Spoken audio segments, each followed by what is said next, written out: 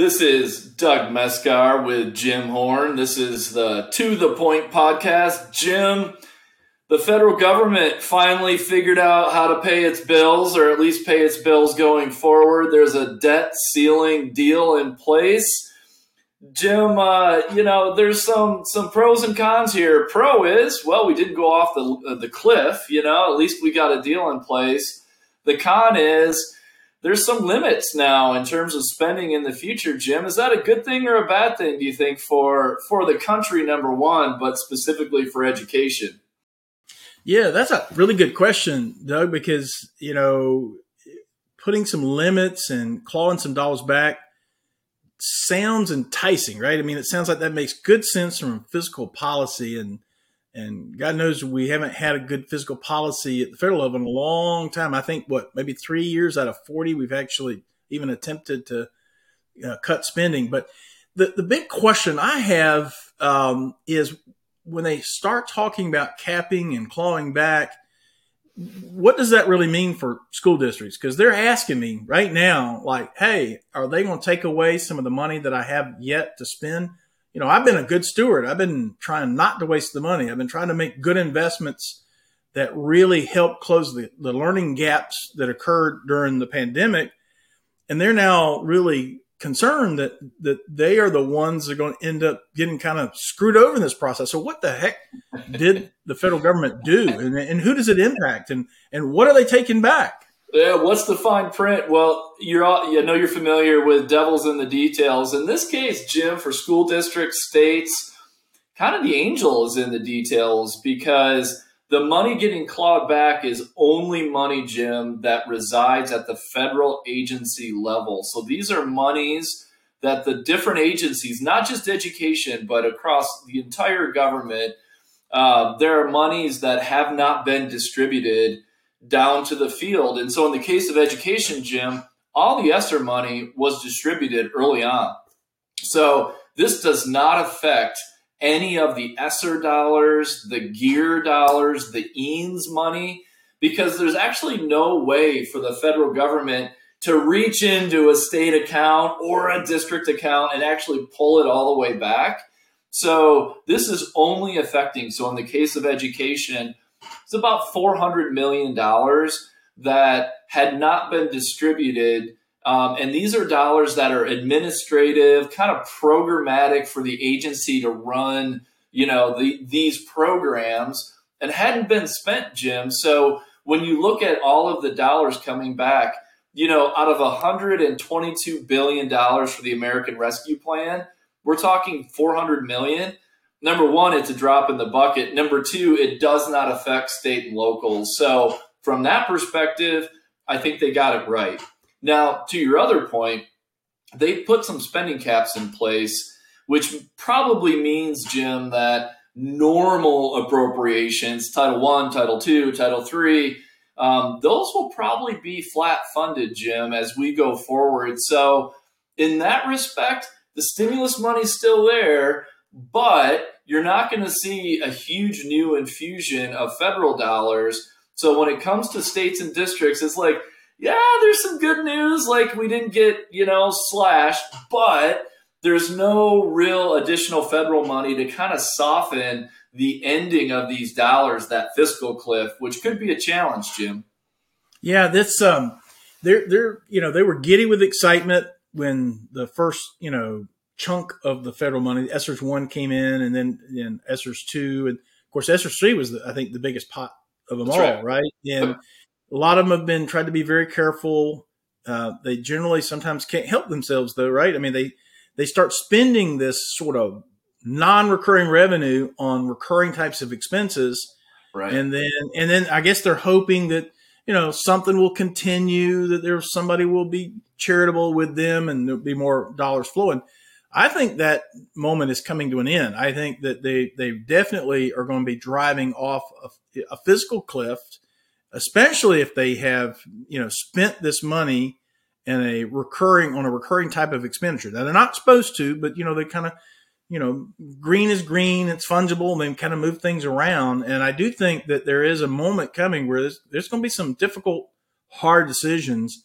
And because I think, and what is the deadline? I think on Esther Street's coming up. I think in September of 2024. I think is the final deadline. Well, kind of, Jim. So the deadline is September 30th of 2024 to obligate the funds. And so obligation means you have to contract some sort of MOU, something in writing that basically says, this is how we're going to spend it, who we're going to spend it with. The actual liquidation, Jim, so how long they have to spend down those dollars, goes through January of 2025. So there's a little bit of an extra time period to spend down, but not a lot, right? And now the feds have also given some flexibility on forward funding. So in other words, I'm going to take this money, I'm going to do a 3-year or 4-year contract, pay for it all at once so we know that the money's there, and then the money just gets spent down over the years. And that's not something, Jim, that states and districts love to do, because the bean counters, of which you're one, tend to get a little nervous about paying for things not yet received. But it is a way to soften that fiscal cliff that's coming. But Jim, to the bigger point, I mean, the Census Bureau just came out with some numbers about how much big city school districts are spending per kid. And it's like north of 25, 30 grand per kid. And so the question, Jim, is like, how much is enough? Do we need to keep funneling this much money? Clearly the stimulus was an unusual circumstance, but we're $32 trillion in debt as a country. And at some point, Jim, like that merry-go-round feels like it's got to come to an end. And so you start to wonder, like, where do we get to the spending levels, and can they just keep going up and up and up? Or have we figured some things out that we can educate kids maybe on the dollars we've got and not on the future promise of a lot more money? Yeah, when you start talking those big $1 trillion numbers and you divide it by 350 million people that live in our country, you're saddling the American population with a big debt, right? And I know we keep talking about, well, we'll just grow the pie bigger and grow the economy larger. And there, you find a way to kind of satisfy that debt obligation, but it's very real and it's very problematic. And now the big question, Doug, I think is did it have an impact? Did it have a positive impact? I mean, we're talking about big numbers, and and I look at some of the private schools, parochial schools that spend a lot less and get pretty good results. I mean, so then the question is, where did this money really go? Where was it spent? And what kind of return did we get on it? And I think that's going to become the bigger and bigger question. I'm beginning to already see some research and some articles from, folks that are, clearly have a bias and they have a particular narrative that they want to support to begin with. And they'll probably start producing those kinds of stories. But, are we really, getting that advantage for it? I know that there are lots of school leaders who quickly recognize that we will never have this opportunity again, this kind of dollars to spend and invest. And I was very concerned of how loose the money would be and where they could spend it. And now, we will begin to probably unpack that over the next couple of years as we look back at those investments and see what we got for it. And I don't have an opinion on it right now. It's just kind of a matter of waiting. Let's see where it goes. Well, surprisingly, Jim, just today, the New York Times is out with an article sort of asking that very question of what kind of results did we get? Did we materially impact that learning loss with these stimulus dollars? But Jim, kind of stepping back from just the stimulus, just the learning loss, it feels like we're at a moment where there's much more attention on evidence-based, the science of reading. Do we have evidence that this will work? And are we investing in strategies that have evidence or produce evidence of success? And so that sort of return on investment idea, man, it feels like, Jim, it's more and more becoming part of the conversation. And particularly if the funds start to go away or at least get flat, man, getting the maximum effect out of the available dollars is going to be more important than ever.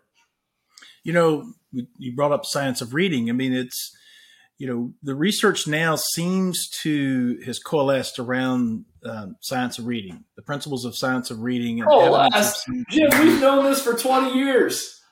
No, well, we probably have known it now for 20 years, but the prior 30, we recognized that we didn't do it right, at all. And now, there's really no excuses, right? So, the problem is, what are we doing about it?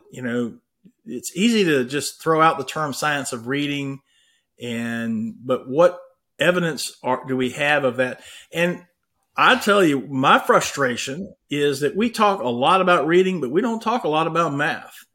And I think that, I get it. If a child can't read, they probably can't do math, right? I mean, I understand, and I know all the stuff about up to third grade. It's all about learning to read, and then it's reading to learn. And then, that impacts the ability to do math. But, we know that by third grade, we want them to be able to read. And by eighth grade, we want them to be able to do algebra, right? I mean, those are two very important inflection points in a child's academic pathway. And we've got to make sure that we've got that right.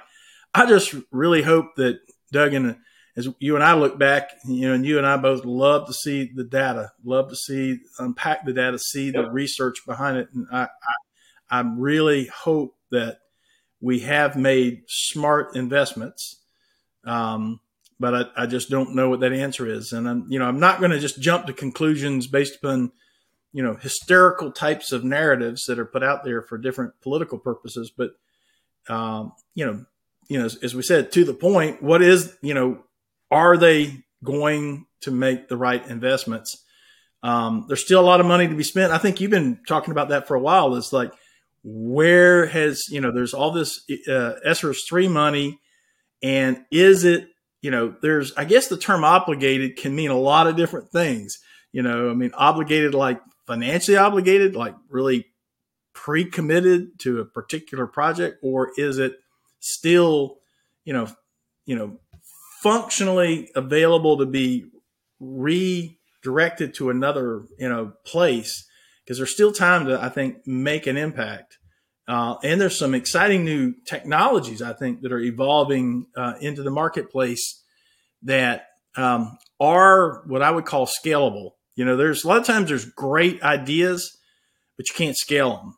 I can remember one time hearing about this autism program that had huge results, but it costs like $100,000 per student. And I'm like, you can't scale that, especially when autism is now affecting like 1 in 55 kids.